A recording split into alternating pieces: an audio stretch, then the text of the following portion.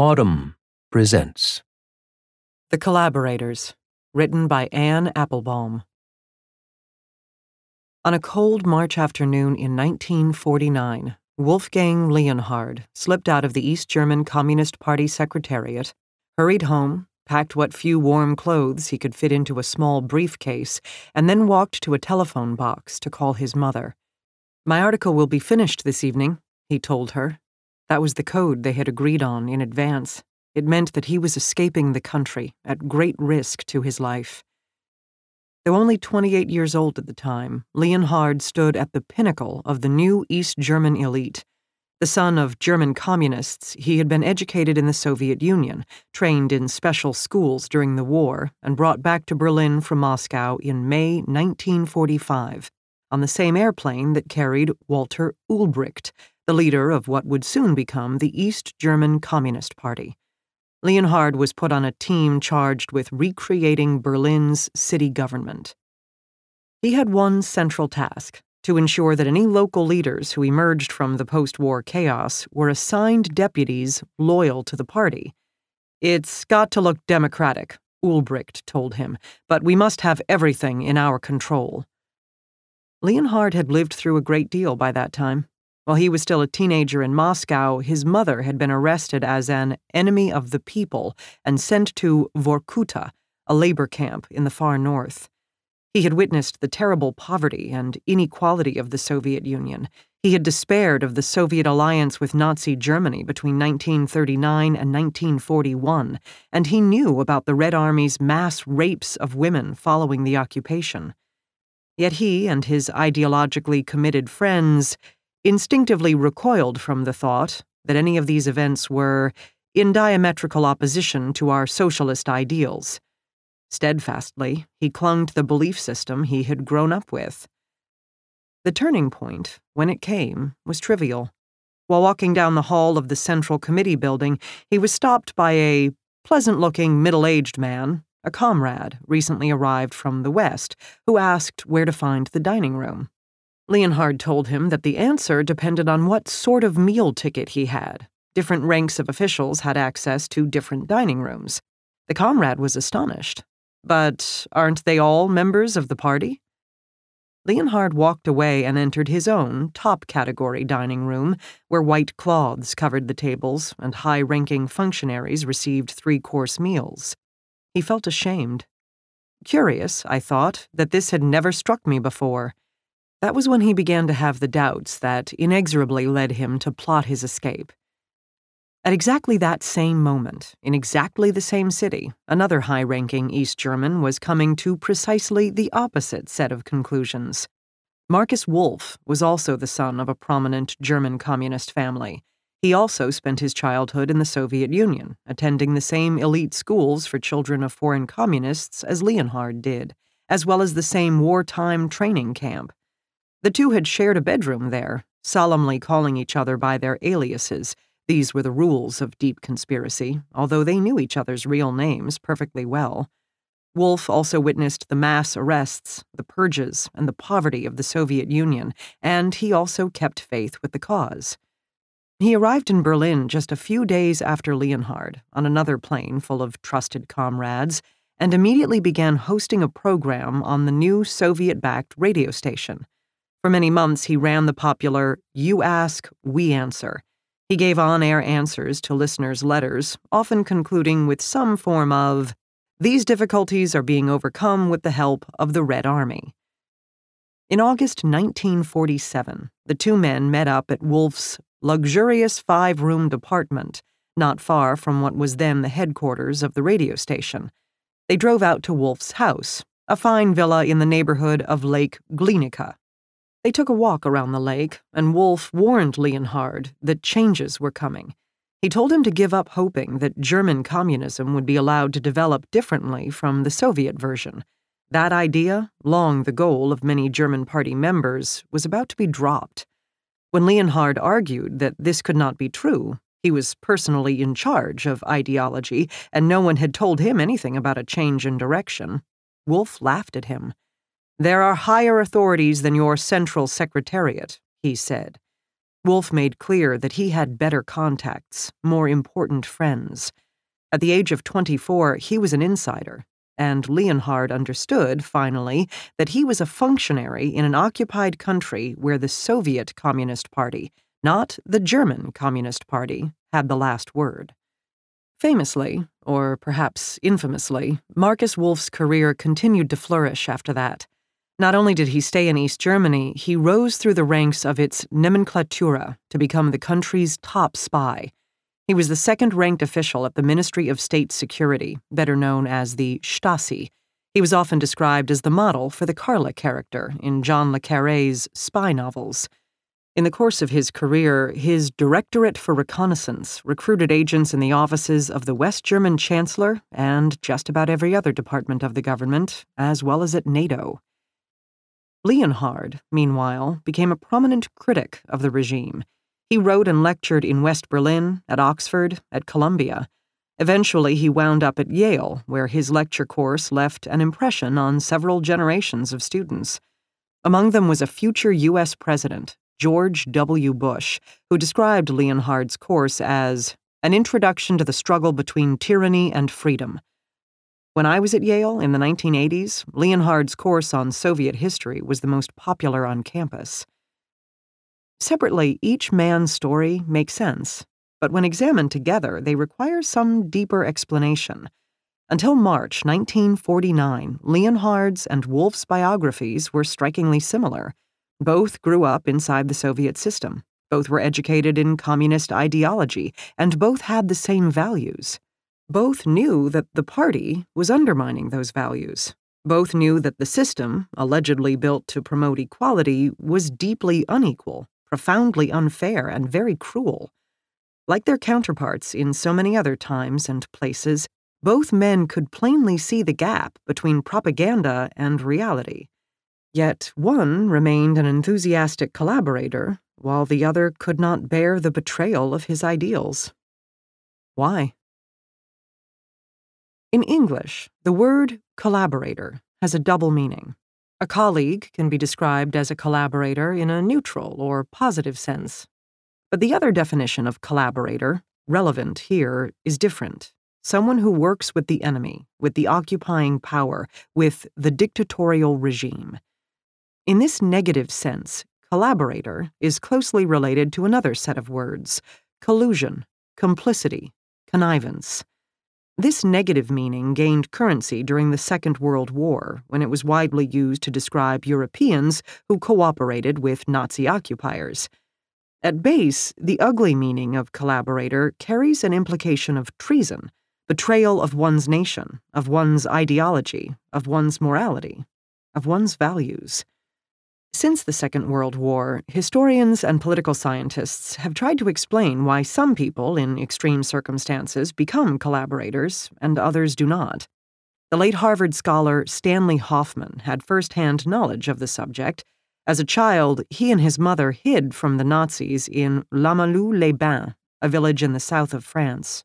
But he was modest about his own conclusions, noting that a careful historian would have almost to write a huge series of case histories, for there seem to have been almost as many collaborationisms as there were proponents or practitioners of collaboration.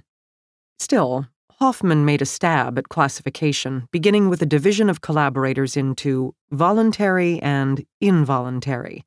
Many people in the latter group had no choice. Forced into a reluctant recognition of necessity, they could not avoid dealing with the Nazi occupiers who were running their country. Hoffman further sorted the more enthusiastic, voluntary collaborators into two additional categories. In the first were those who worked with the enemy in the name of national interest, rationalizing collaboration as something necessary for the preservation of the French economy or French culture, though of course many people who made these arguments had other professional or economic motives too.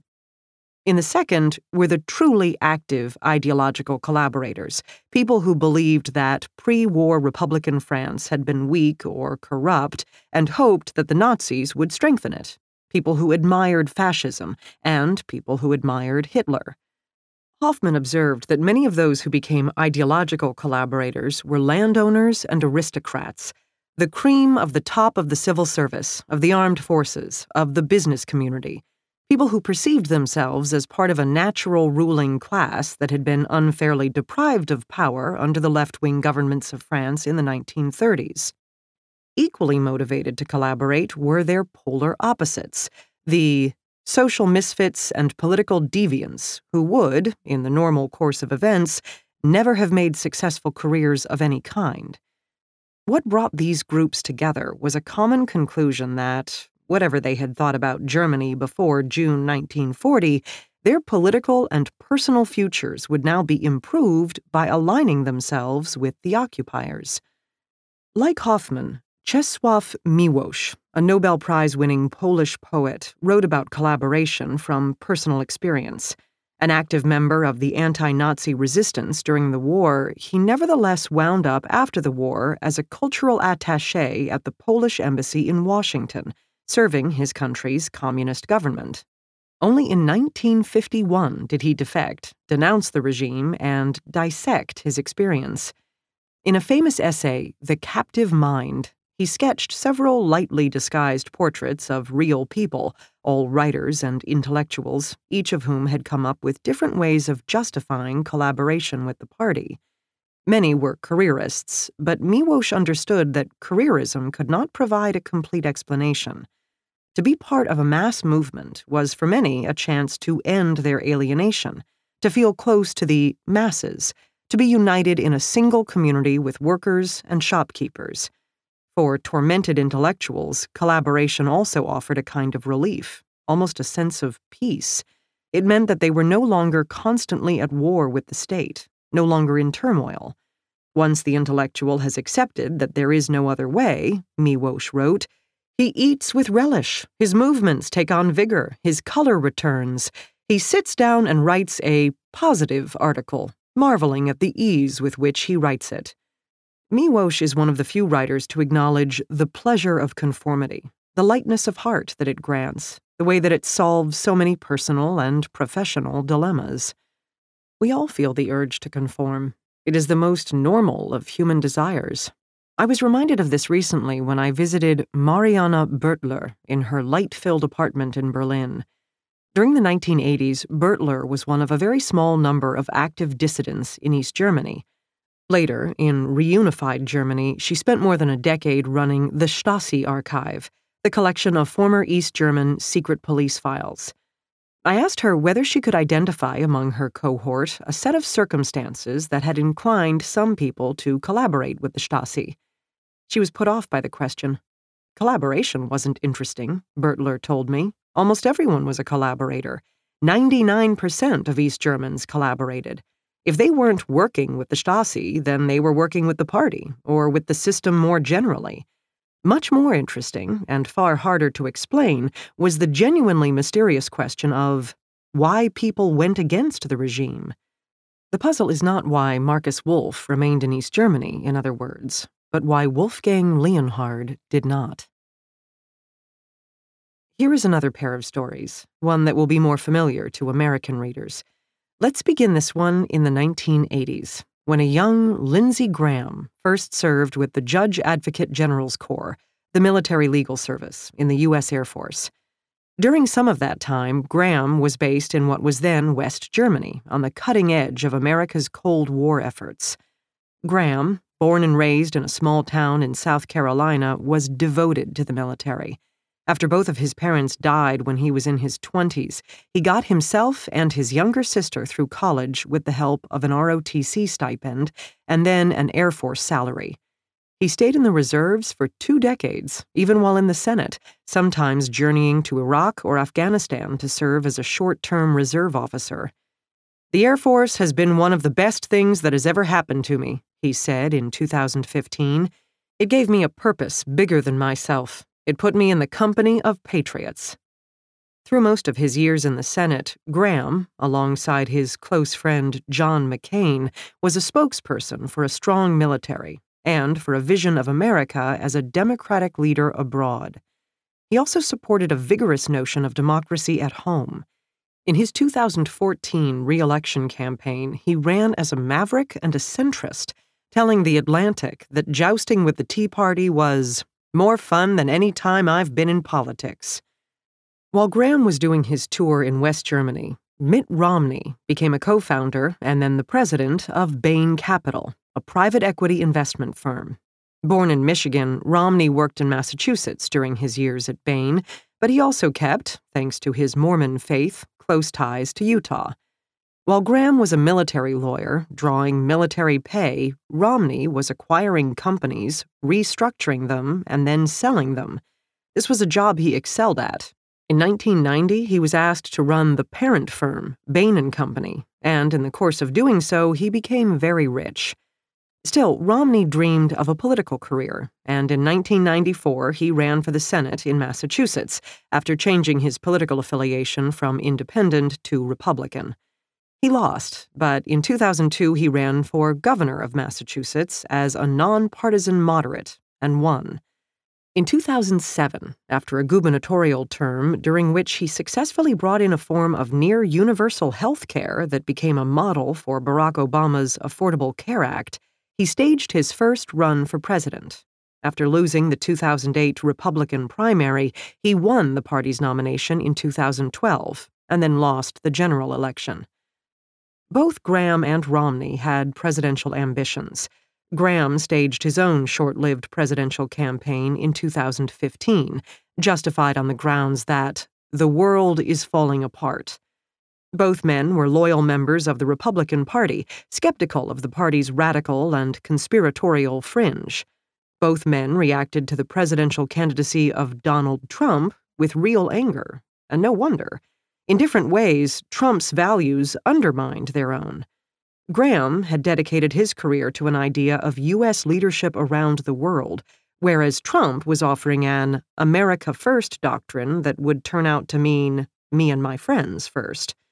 Romney was an excellent businessman with a strong record as a public servant, whereas Trump inherited wealth, went bankrupt more than once, created nothing of value, and had no governing record at all. Both Graham and Romney were devoted to America's democratic traditions and to the ideals of honesty, accountability, and transparency in public life, all of which Trump scorned. Both were vocal in their disapproval of Trump. Before the election, Graham called him a jackass, a nut job, and a race-baiting, xenophobic, religious bigot. He seemed unhappy, even depressed by the election. I happened to see him at a conference in Europe in the spring of 2016, and he spoke in monosyllables, if at all. Romney went further. "Let me put it very plainly," he said in March 2016 in a speech criticizing Trump. "If we Republicans choose Donald Trump as our nominee, the prospects for a safe and prosperous future are greatly diminished." Romney spoke of the bullying, the greed, the showing off, the misogyny, the absurd third-grade theatrics. He called Trump a con man and a fraud. Even after Trump won the nomination, Romney refused to endorse him. On his presidential ballot, Romney said he wrote in his wife. Graham said he voted for the independent candidate, Evan McMullin. But Trump did become president, and so the two men's convictions were put to the test. A glance at their biographies would not have led many to predict what happened next. On paper, Graham would have seemed, in 2016, like the man with deeper ties to the military, to the rule of law, and to an old-fashioned idea of American patriotism and American responsibility in the world.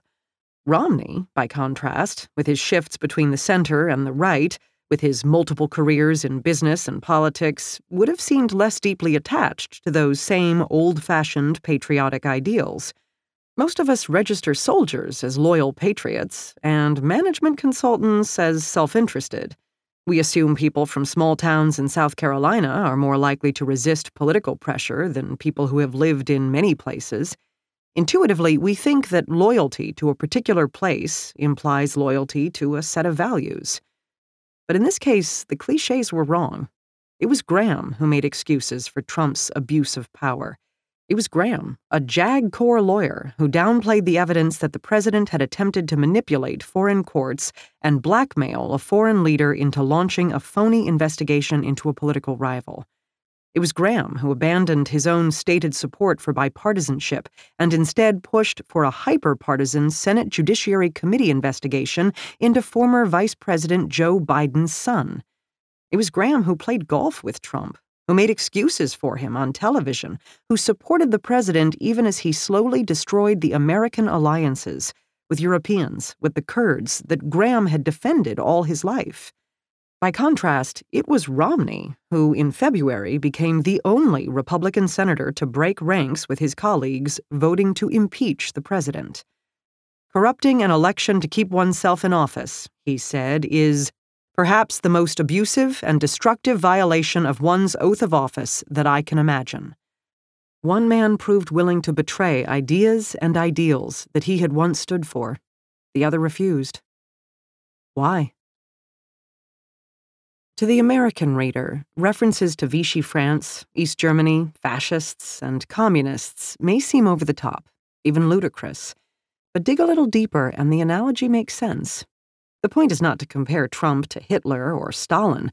The point is to compare the experiences of high-ranking members of the American Republican Party, especially those who work most closely with the White House, to the experiences of Frenchmen in 1940, or of East Germans in 1945, or of Czesław Miłosz in 1947.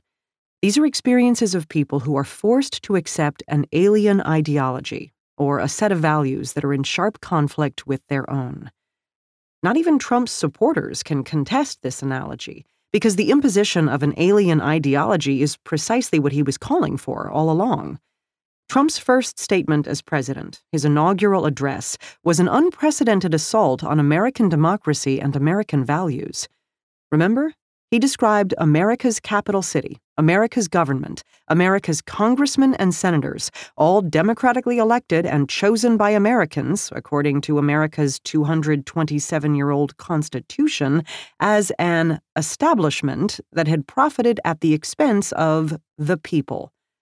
Their victories have not been your victories, he said. Their triumphs have not been your triumphs. Trump was stating, as clearly as he possibly could, that a new set of values was now replacing the old, though, of course, the nature of those new values was not yet clear. Almost as soon as he stopped speaking, Trump launched his first assault on fact-based reality, a long undervalued component of the American political system. We are not a theocracy or a monarchy that accepts the word of the leader or the priesthood as law. We are a democracy that debates facts, seeks to understand problems, and then legislates solutions, all in accordance with a set of rules.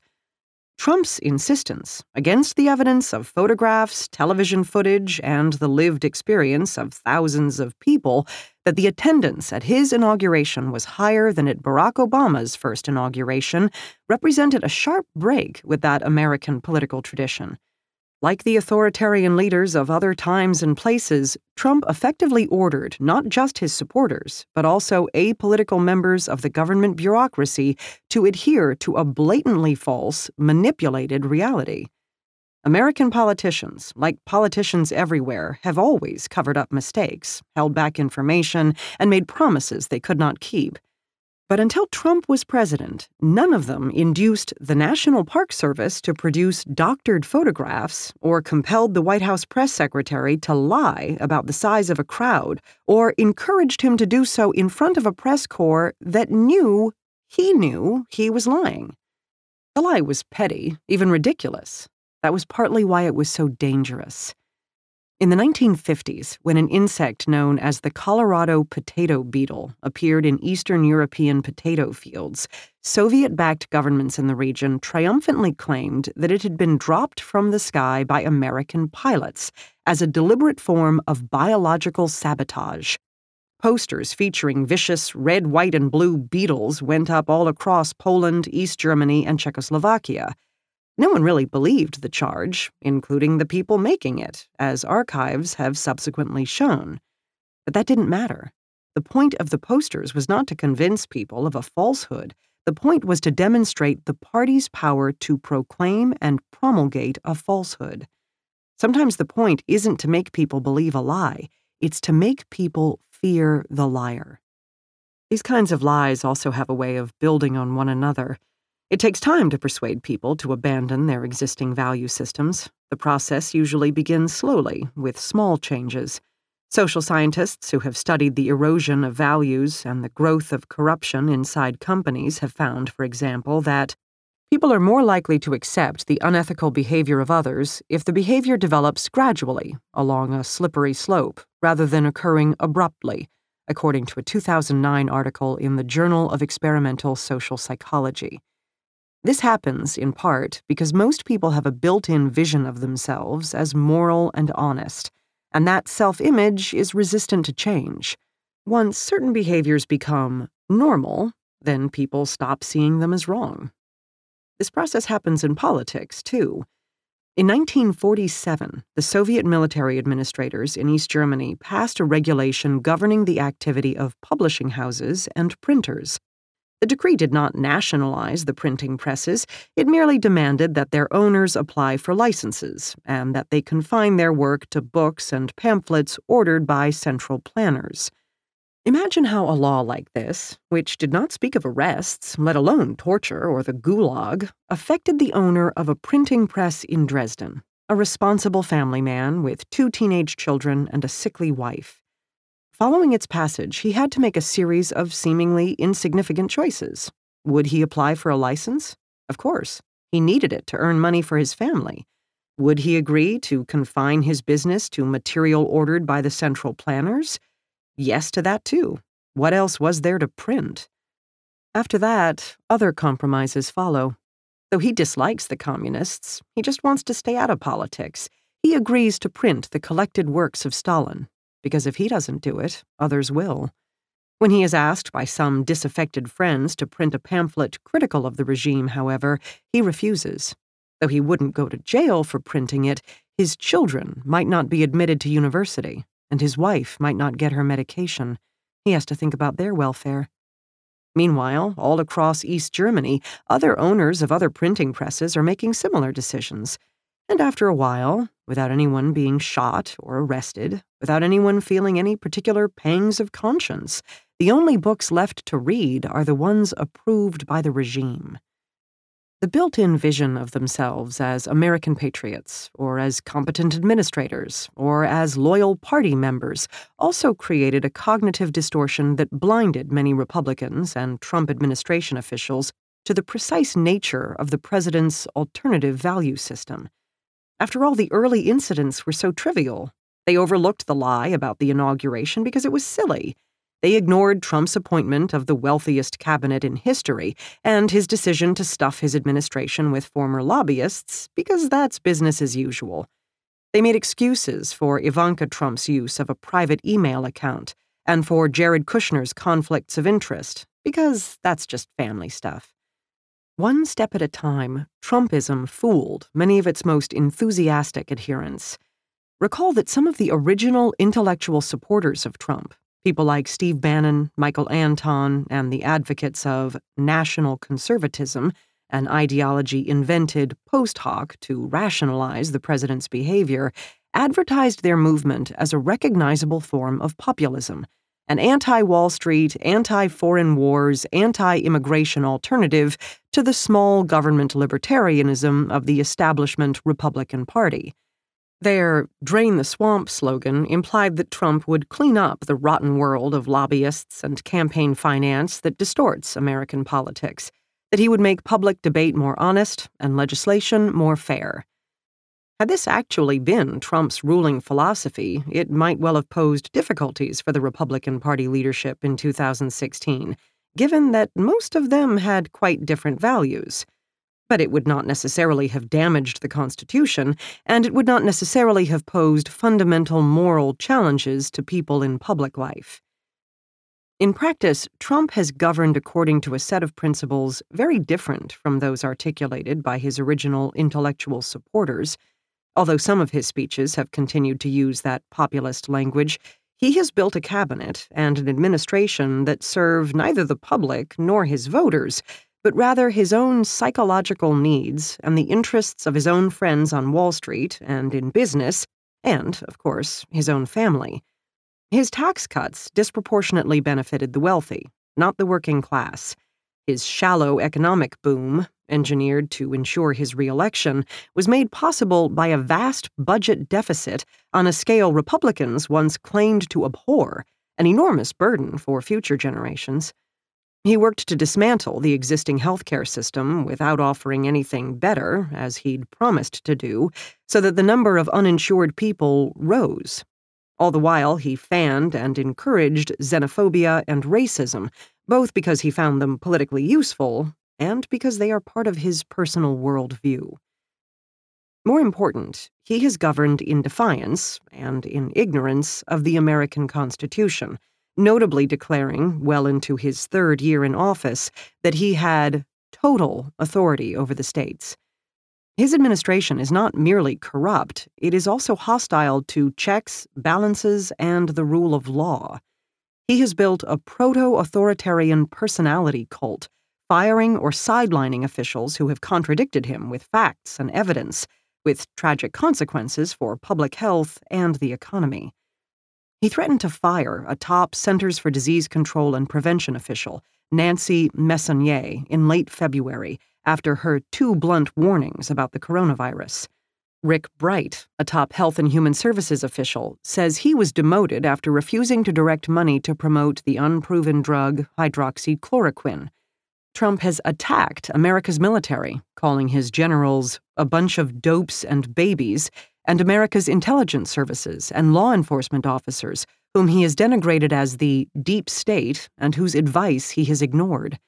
He has appointed weak and inexperienced acting officials to run America's most important security institutions. He has systematically wrecked America's alliances. His foreign policy has never served any U.S. interests of any kind. Although some of Trump's cabinet ministers and media followers have tried to portray him as an anti-Chinese nationalist, and although foreign policy commentators from all points on the political spectrum have, amazingly, accepted this fiction without questioning it, Trump's true instinct always has been to side with foreign dictators, including Chinese President Xi Jinping. One former administration official who has seen Trump interact with Xi, as well as with Russian President Vladimir Putin, told me that it was like watching a lesser celebrity encounter a more famous one. Trump did not speak to them as the representative of the American people. He simply wanted their aura of absolute power, of cruelty, of fame, to rub off on him and enhance his own image. This, too, has had fatal consequences. In January, Trump took Xi's word when he said that COVID-19 was under control, just as he had believed North Korea's Kim Jong-un when he signed a deal on nuclear weapons. Trump's fawning attitude toward dictators is his ideology at its purest. He meets his own psychological needs first. He thinks about the country last. The true nature of the ideology that Trump brought to Washington was not America first, but rather Trump first. Maybe it isn't surprising that the implications of Trump first were not immediately understood. After all, the communist parties of Eastern Europe, or, if you want a more recent example, the Chavistas in Venezuela, all advertised themselves as advocates of equality and prosperity, even though in practice they created inequality and poverty. But just as the truth about Hugo Chávez's Bolivarian revolution slowly dawned on people, it also became clear, eventually, that Trump did not have the interests of the American public at heart. And as they came to realize that the president was not a patriot, Republican politicians and senior civil servants began to equivocate, just like people living under an alien regime. In retrospect, this dawning realization explains why the funeral of John McCain in September 2018 looked, and by all accounts, felt so strange. 2 previous presidents, one Republican and one Democrat, representatives of the old patriotic political class, made speeches. The sitting president's name was never mentioned. The songs and symbols of the old order were visible too: the Battle Hymn of the Republic, American flags, 2 of McCain's sons in their officers' uniforms, so very different from the sons of Trump. Writing in The New Yorker, Susan Glasser described the funeral as a meeting of the resistance under vaulted ceilings and stained glass windows. In truth, it bore an uncanny resemblance to the 1956 funeral of Laszlo Rojk, a Hungarian communist and secret police boss who had been purged and murdered by his comrades in 1949. Rojk's wife had become an outspoken critic of the regime, and the funeral turned into a de facto political rally, helping to set off Hungary's anti-communist revolution a couple of weeks later. Nothing quite so dramatic happened after McCain's funeral, but it did clarify the situation.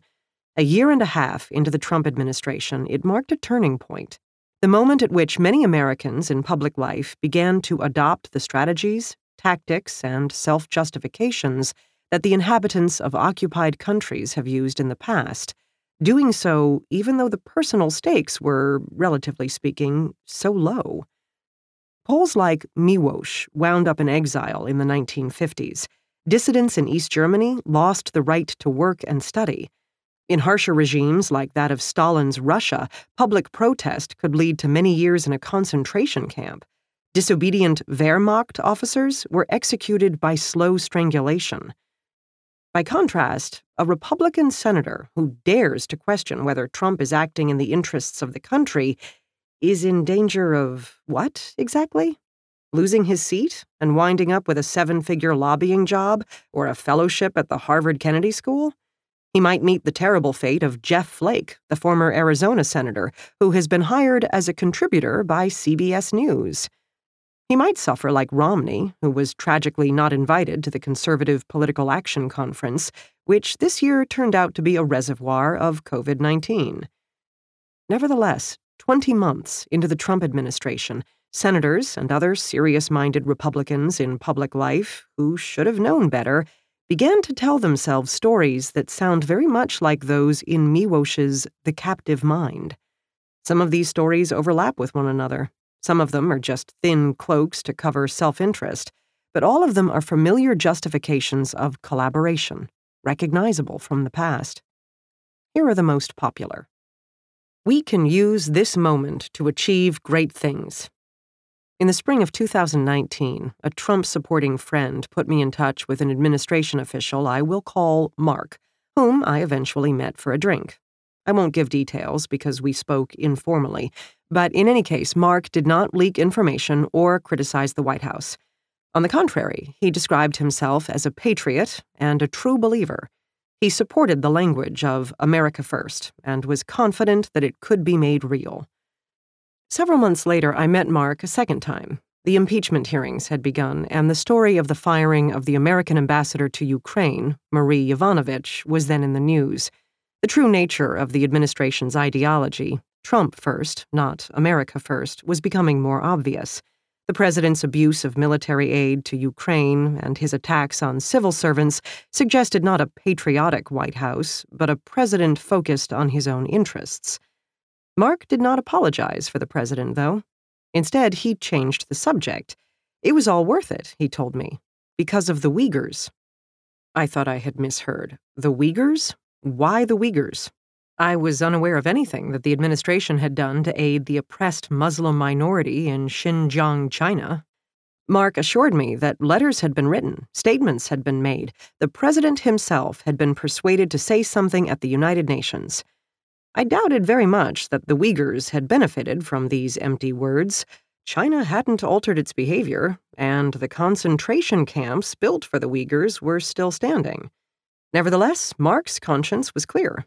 Yes, Trump was destroying America's reputation in the world, and yes, Trump was ruining America's alliances, but Mark was so important to the cause of the Uyghurs that people like him could, in good conscience, keep working for the administration. Mark made me think of the story of Wanda Telekowska, a Polish cultural activist who in 1945 felt much the same as he did. Telekowska had collected and promoted folk art before the war. After the war, she made the momentous decision to join the Polish Ministry of Culture. The communist leadership was arresting and murdering its opponents. The nature of the regime was becoming clear. Telekowska nevertheless thought she could use her position inside the communist establishment to help Polish artists and designers, to promote their work and get Polish companies to mass-produce their designs. But Polish factories, newly nationalized, were not interested in the designs she commissioned. Communist politicians, skeptical of her loyalty, made Talikowska write articles filled with Marxist gibberish. Eventually, she resigned, having achieved nothing she set out to do. A later generation of artists condemned her as a Stalinist and forgot about her. We can protect the country from the president. That, of course, was the argument used by Anonymous, the author of an unsigned New York Times op-ed published in September 2018. For those who have forgotten, a lot has happened since then. That article described the president's erratic behavior, his inability to concentrate, his ignorance, and above all, his lack of affinity for ideals long espoused by conservatives, free minds, free markets, and free people. The root of the problem, Anonymous concluded, was the president's amorality. In essence, the article described the true nature of the alternative value system brought into the White House by Trump at a moment when not everybody in Washington understood it. But even as they came to understand that the Trump presidency was guided by the president's narcissism, Anonymous did not quit, protest, make noise, or campaign against the president and his party. Instead, Anonymous concluded that remaining inside the system, where they could cleverly distract and restrain the president, was the right course for public servants like them. Anonymous was not alone. Gary Cohn, at the time the White House economic advisor, told Bob Woodward that he'd removed papers from the president's desk to prevent him from pulling out of a trade agreement with South Korea.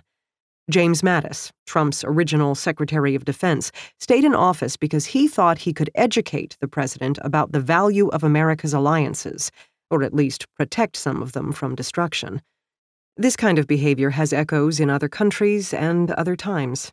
A few months ago in Venezuela, I spoke with Victor Alvarez, a minister in one of Hugo Chávez's governments and a high-ranking official before that. Alvarez explained to me the arguments he had made in favor of protecting some private industry and his opposition to mass nationalization. Alvarez was in government from the late 1990s through 2006, a time when Chávez was stepping up the use of police against peaceful demonstrators and undermining democratic institutions. Still, Alvarez remained, hoping to curb Chávez's worst economic instincts. Ultimately, he did quit after concluding that Chávez had created a loyalty cult around himself. Alvarez called it a subclimate of obedience and was no longer listening to anyone who disagreed. In authoritarian regimes, many insiders eventually conclude that their presence simply does not matter. Cohn, after publicly agonizing when the president said there had been fine people on both sides at the deadly white supremacist rally in Charlottesville, Virginia, finally quit when the president made the ruinous decision to put tariffs on steel and aluminum, a decision that harmed American businesses. Mattis reached his breaking point when the president abandoned the Kurds, America's longtime allies in the war against the Islamic State. But although both resigned, neither Cohn nor Mattis has spoken out in any notable way. Their presence inside the White House helped build Trump's credibility among traditional Republican voters. Their silence now continues to serve the president's purposes. As for Anonymous, we don't know whether he or she remains inside the administration. For the record, I note that Alvarez lives in Venezuela, an actual police state, and yet is willing to speak out against the system he helped create. Cohn, Mattis, and Anonymous, all living freely in the United States of America, have not been nearly so brave. I, personally, will benefit. These, of course, are words that few people ever say out loud. Perhaps some do quietly acknowledge to themselves that they have not resigned or protested because it would cost them money or status, but no one wants a reputation as a careerist or a turncoat. After the fall of the Berlin Wall, even Marcus Wolf sought to portray himself as an idealist. He had truly believed in Marxist-Leninist ideals, this infamously cynical man told an interviewer in 1996, and I still believe in them. Many people in and around the Trump administration are seeking personal benefits. Many of them are doing so with a degree of openness that is startling and unusual in contemporary American politics, at least at this level. As an ideology, Trump first suits these people because it gives them license to put themselves first. To pick a random example, Sonny Perdue, the Secretary of Agriculture, is a former Georgia governor and a businessman who, like Trump, famously refused to put his agricultural companies into a blind trust when he entered the governor's office. Perdue has never even pretended to separate his political and personal interests. Since joining the cabinet, he has, with almost no oversight, distributed billions of dollars of compensation to farms damaged by Trump's trade policies. He has stuffed his department with former lobbyists who are now in charge of regulating their own industries. Deputy Secretary Stephen Sensky was, for 21 years, the CEO of the American Soybean Association. Brooke Appleton was a lobbyist for the National Corn Growers Association before becoming Sensky's chief of staff and has since returned to that group. Kaylee Tkach, a member of a nutritional advisory panel, is a former lobbyist for the Snack Food Association. The list goes on, as would lists of similarly compromised people in the Department of Energy, the Environmental Protection Agency, and elsewhere.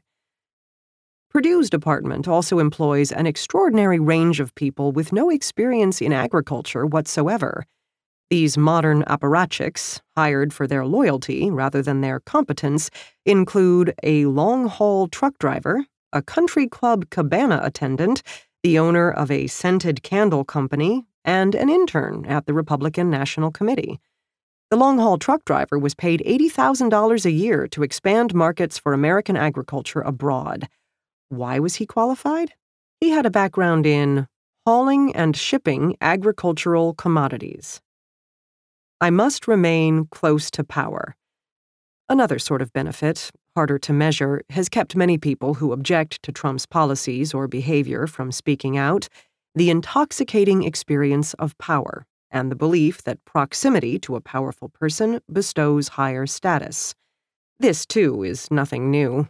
In a 1968 article for The Atlantic, James Thompson, an American East Asia specialist, brilliantly explained how power functioned inside the U.S. bureaucracy in the Vietnam era. When the war in Vietnam was going badly, many people did not resign or speak out in public because preserving their effectiveness, a mysterious combination of training, style, and connections, as Thompson defined it, was an all-consuming concern. He called this the effectiveness trap. The inclination to remain silent or to acquiesce in the presence of the great men, to live to fight another day, to give on this issue so that you can be effective on later issues, is overwhelming. Nor is it the tendency of youth alone. Some of our most senior officials, men of wealth and fame, whose place in history is secure, have remained silent lest their connection with power be terminated. In any organization, private or public, the boss will, of course, sometimes make decisions that his underlings dislike. But when basic principles are constantly violated and people constantly defer resignation, I can always fall on my sword next time, then misguided policies go fatally unchallenged. In other countries, the effectiveness trap has other names. In his recent book on Putinism, Between Two Fires, Joshua Yaffa describes the Russian version of this syndrome. The Russian language, he notes, has a word, prispособленец, that means a person skilled in the act of compromise and adaptation, who intuitively understands what is expected of him and adjusts his beliefs and conduct accordingly.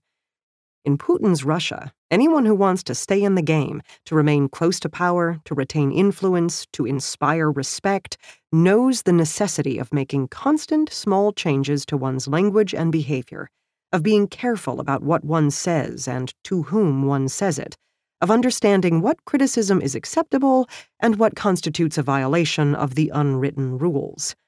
Those who violate these rules will not, for the most part, suffer prison. Putin's Russia is not Stalin's Russia, but they will experience a painful ejection from the inner circle. For those who have never experienced it, the mystical pull of that connection to power, that feeling of being an insider, is difficult to explain. Nevertheless, it is real, and strong enough to affect even the highest-ranking, best-known, most influential people in America. John Bolton, Trump's former national security advisor, named his still unpublished book The Room Where It Happened, because, of course, that's where he has always wanted to be. A friend who regularly runs into Lindsey Graham in Washington told me that each time they meet, he brags about having just met with Trump while exhibiting high school levels of excitement, as if a popular quarterback has just bestowed some attention on a nerdy debate club leader. The powerful big kid likes me. That kind of intense pleasure is hard to relinquish, and even harder to live without. LOL, nothing matters. Cynicism, nihilism, relativism, amorality, irony, sarcasm, boredom, amusement. These are all reasons to collaborate, and always have been. Marco Martin, a novelist and travel writer who grew up in East Germany, told me that in the 1980s, some of the East German Bohemia, influenced by then-fashionable French intellectuals, argued that there was no such thing as morality or immorality, no such thing as good or evil, no such thing as right or wrong, so you might as well collaborate. This instinct has an American variation. Politicians here, who have spent their lives following rules and watching their words, calibrating their language, giving pious speeches about morality and governance, may feel a sneaking admiration for someone like Trump, who breaks all the rules and gets away with it. He lies, he cheats, he extorts, he refuses to show compassion, sympathy, or empathy. He does not pretend to believe in anything or to abide by any moral code. He simulates patriotism with flags and gestures, but he does not behave like a patriot. His campaign scrambled to get help from Russia in 2016. "If it's what you say, I love it," replied Donald Trump Jr. when offered Russian dirt on Hillary Clinton. And Trump himself called on Russia to hack his opponent. And for some of those at the top of his administration and of his party, these character traits might have a deep, unacknowledged appeal. If there is no such thing as moral and immoral, then everyone is implicitly released from the need to obey any rules. If the president doesn't respect the Constitution, then why should I? If the president can cheat in elections, then why can't I? If the president can sleep with porn stars, then why shouldn't I? This, of course, was the insight of the alt-right, which understood the dark allure of amorality, open racism, anti-Semitism, and misogyny long before many others in the Republican Party. Mikhail Bakhtin, the Russian philosopher and literary critic, recognized the lure of the forbidden a century ago, writing about the deep appeal of the carnival, a space where everything banned is suddenly allowed, where eccentricity is permitted, where profanity defeats piety. The Trump administration is like that. Nothing means anything. Rules don't matter. And the president is the carnival king. My side might be flawed, but the political opposition is much worse. When Marshal Philippe Pétain, the leader of collaborationist France, took over the Vichy government, he did so in the name of the restoration of a France that he believed had been lost. Pétain had been a fierce critic of the French Republic, and once he was in control, he replaced its famous creed, Liberté, Égalité, Fraternité, or Liberty, Equality, Fraternity, with a different slogan, Travail, Famille, Patrie, or Work, Family, Fatherland.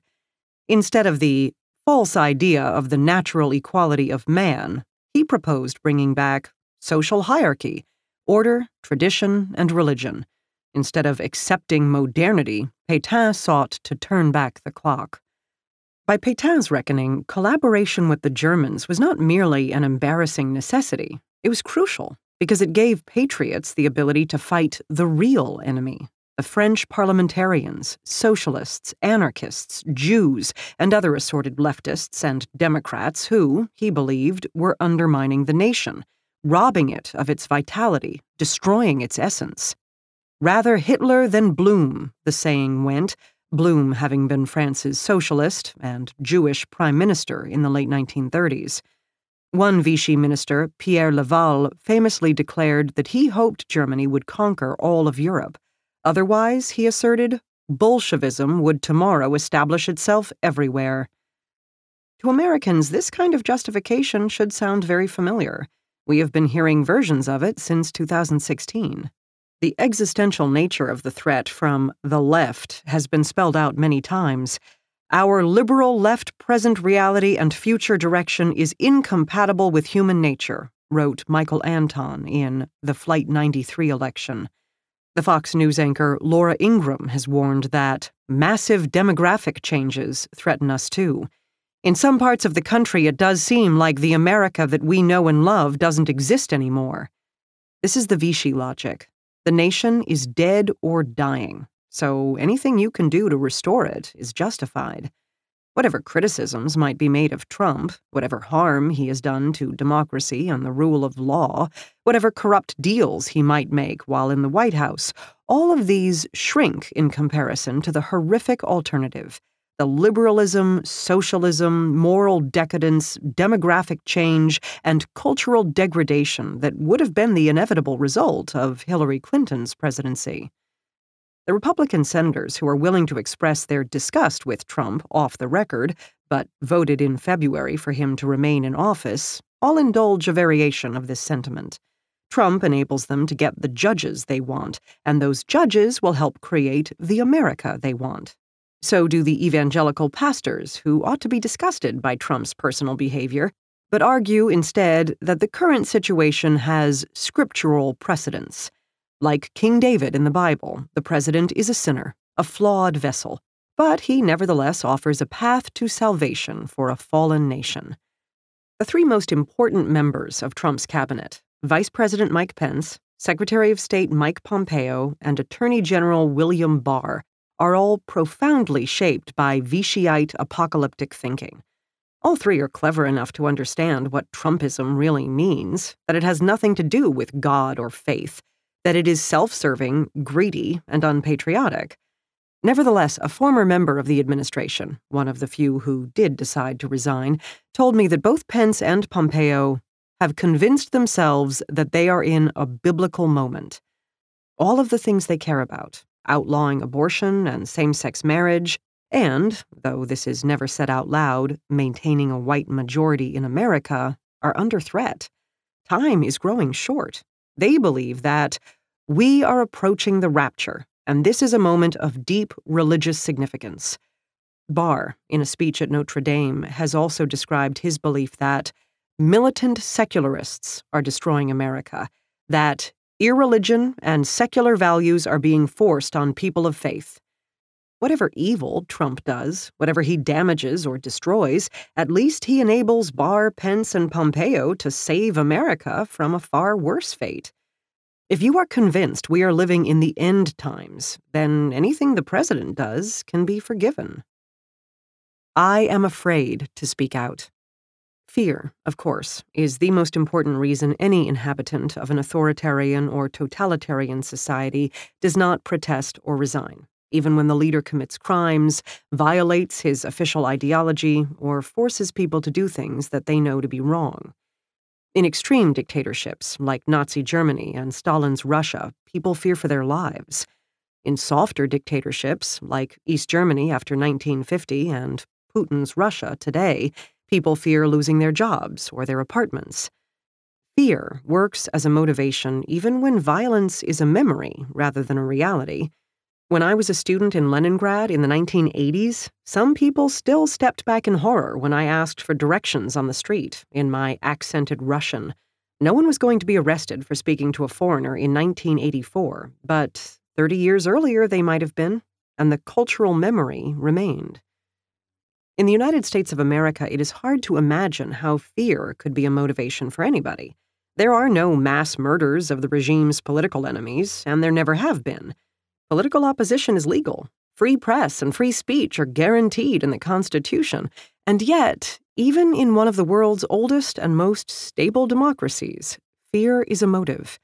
The same former administration official who observed the importance of apocalyptic Christianity in Trump's Washington also told me, with grim disgust, that they are all scared. They are scared not of prison, the official said, but of being attacked by Trump on Twitter. They are scared he will make up a nickname for them. They are scared that they will be mocked or embarrassed, like Mitt Romney has been. They are scared of losing their social circles, of being disinvited to parties. They are scared that their friends and supporters, and especially their donors, will desert them. John Bolton has his own super PAC and a lot of plans for how he wants to use it.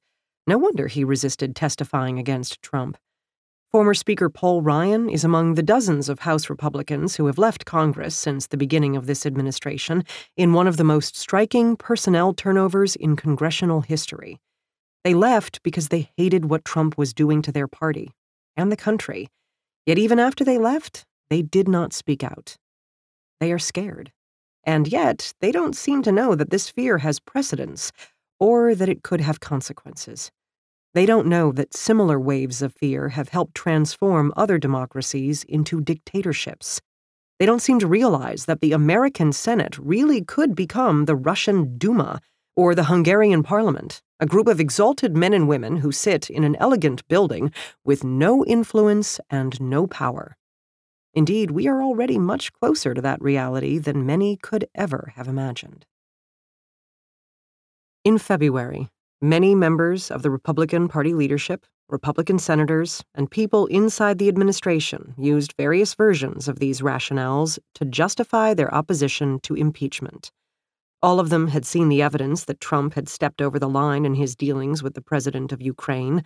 All of them knew that he had tried to use American foreign policy tools, including military funding, to force a foreign leader into investigating a domestic political opponent. Yet Republican senators, led by Mitch McConnell, never took the charges seriously. They mocked the Democratic House leaders who had presented the charges. They decided against hearing evidence. With the single exception of Romney, they voted in favor of ending the investigation. They did not use the opportunity to rid the country of a president whose operative value system, built around corruption, nascent authoritarianism, self-regard, and his family's business interests, runs counter to everything that most of them claim to believe in. Just a month later, in March, the consequences of that decision became suddenly clear. After the U.S. and the world were plunged into crisis by a coronavirus that had no cure, the damage done by the president's self-focused, self-dealing narcissism, his one true ideology, was finally visible. He led a federal response to the virus that was historically chaotic. The disappearance of the federal government was not a carefully planned transfer of power to the states, as some tried to claim, or a thoughtful decision to use the talents of private companies. This was the inevitable result of a 3-year assault on professionalism, loyalty, competence, and patriotism. Tens of thousands of people have died, and the economy has been ruined. This utter disaster was avoidable. If the Senate had removed the president by impeachment a month earlier, if the cabinet had invoked the 25th Amendment as soon as Trump's unfitness became clear, if the anonymous and off-the-record officials who knew of Trump's incompetence had jointly warned the public, if they had not instead been so concerned about maintaining their proximity to power, if senators had not been scared of their donors, if Pence, Pompeo, and Barr had not believed that God had chosen them to play special roles in this biblical moment, if any of these things had gone differently, then thousands of deaths and a historic economic collapse might have been avoided.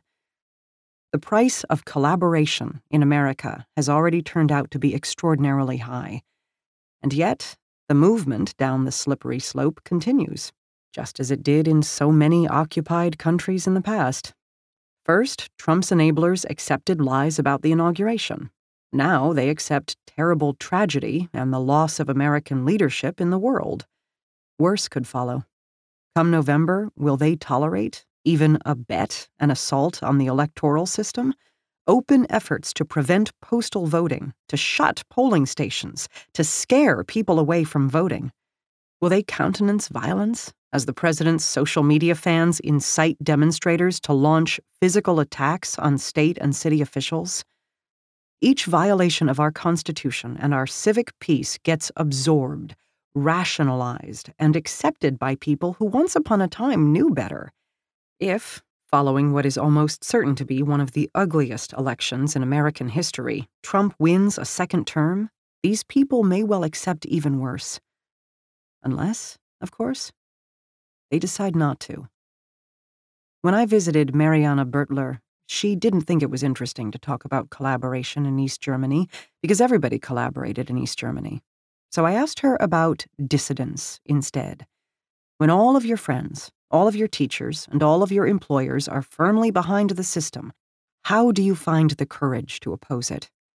In her answer, Bertler resisted the use of the word courage.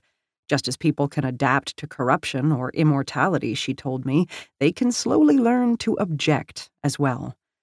The choice to become a dissident can easily be the result of a number of small decisions that you take, to absent yourself from the May Day parade, for example, or not to sing the words of the party hymn. And then, one day, you find yourself irrevocably on the other side. Often this process involves role models. You see people whom you admire, and you want to be like them. It can even be selfish. You want to do something for yourself, Bertler said, to respect yourself. For some people, the struggle is made easier by their upbringing. Marco Martin's parents hated the East German regime, and so did he. His father was a conscientious objector, and so was he. As far back as the Weimar Republic, his great-grandparents had been part of the anarcho-syndicalist, anti-communist left. He had access to their books. In the 1980s, he refused to join the Free German Youth, the communist youth organization, and as a result, he could not go to university. He instead embarked on a vocational course, trained to be an electrician after refusing to become a butcher. In his electrician training classes, one of the other students pulled him aside and warned him, subtly, that the Stasi was collecting information on him. "It's not necessary that you tell me all the things you have in mind." He was eventually allowed to emigrate in May 1989, just a few months before the fall of the Berlin Wall.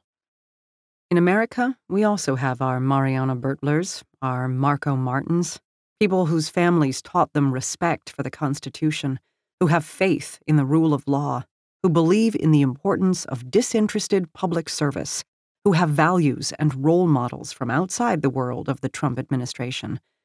Over the past year, many such people have found the courage to stand up for what they believe. A few have been thrust into the limelight. Fiona Hill, an immigrant success story and a true believer in the American Constitution, was not afraid to testify at the House's impeachment hearings. Nor was she afraid to speak out against Republicans who were promulgating a false story of Ukrainian interference in the 2016 election. "This is a fictional narrative that has been perpetrated and propagated by the Russian security services themselves," she said in her congressional testimony. "The unfortunate truth is that Russia was the foreign power that systematically attacked our democratic institutions in 2016.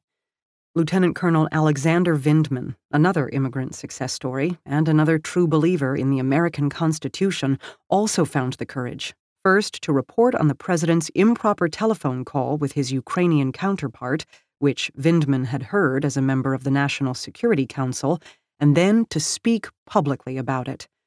In his testimony, he made explicit reference to the values of the American political system, so different from those in the place where he was born. "In Russia," he said, "offering public testimony involving the president would surely cost me my life. But as an American citizen and public servant, I can live free of fear for mine and my family's safety." A few days after the Senate impeachment vote, Vindman was physically escorted out of the White House by representatives of a vengeful president who did not appreciate Vindman's hymn to American patriotism, although retired Marine Corps General John Kelly, the president's former chief of staff, apparently did. Vindman's behavior, Kelly said in a speech a few days later, was exactly what we teach them to do from cradle to grave. He went and told his boss what he just heard. But both Hill and Vindman had some important advantages. Neither had to answer to voters or to donors. Neither had prominent status in the Republican Party. What would it take, by contrast, for Pence or Pompeo to conclude that the president bears responsibility for a catastrophic health and economic crisis? What would it take for Republican senators to admit to themselves that Trump's loyalty cult is destroying the country they claim to love? What would it take for their aides and subordinates to come to the same conclusion, to resign, and to campaign against the president? What would it take, in other words, for someone like Lindsey Graham to behave like Wolfgang Leonhard? If, as Stanley Hoffman wrote, the honest historian would have to speak of collaborationisms because the phenomenon comes in so many variations, the same is true of dissidence, which should probably be described as dissidences. People can suddenly change their minds because of spontaneous intellectual revelations like the one Wolfgang Leonhard had when walking into his fancy nomenclatura dining room with its white tablecloths and three-course meals. They can also be persuaded by outside events, rapid political changes, for example. Awareness that the regime had lost its legitimacy is part of what made Harold Jaeger, an obscure and, until that moment, completely loyal East German border guard, decide on the night of November 9th, 1989, to lift the gates and let his fellow citizens walk through the Berlin Wall, a decision that led, over the next days and months, to the end of East Germany itself. Jaeger's decision was not planned. It was a spontaneous response to the fearlessness of the crowd. Their will was so great, he said years later, of those demanding to cross into West Berlin, there was no other alternative than to open the border. But these things are all intertwined and not easy to disentangle. The personal, the political, the intellectual, and the historical combine differently within every human brain, and the outcomes can be unpredictable. Leonhard's sudden revelation may have been building for years, perhaps since his mother's arrest. Jaeger was moved by the grandeur of the historical moment on that night in November, but he also had more petty concerns.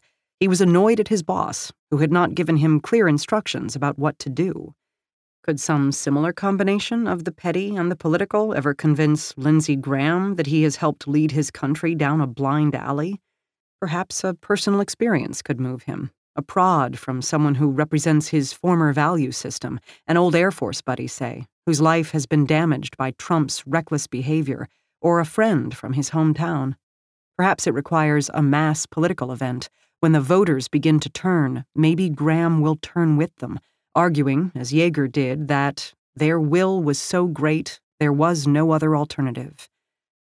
At some point, after all, the calculus of conformism will begin to shift. It will become awkward and uncomfortable to continue supporting Trump first, especially as Americans suffer from the worst recession in living memory and die from the coronavirus in numbers higher than in much of the rest of the world. Or perhaps the only antidote is time. In due course, historians will write the story of our era and draw lessons from it, just as we write the history of the 1930s or of the 1940s. The Miłoshes and the Hoffmans of the future will make their judgments with the clarity of hindsight. They will see, more clearly than we can, the path that led the U.S. into a historic loss of international influence, into economic catastrophe, into political chaos of a kind we haven't experienced since the years leading up to the Civil War. Then, maybe Graham, along with Pence, Pompeo, McConnell, and a whole host of lesser figures, will understand what he has enabled. In the meantime, I leave anyone who has had the bad luck to be in public life at this moment with a final thought from Władysław Bartoszewski, who was a member of the wartime Polish underground, a prisoner of both the Nazis and the Stalinists, and then, finally, the foreign minister in 2 Polish democratic governments. Late in his life, he lived to be 93, he summed up the philosophy that had guided him through all of these tumultuous political changes. It was not idealism that drove him, or big ideas, he said. It was this: Warto być przyzwoitym. Just try to be decent. Whether you were decent, that's what will be remembered.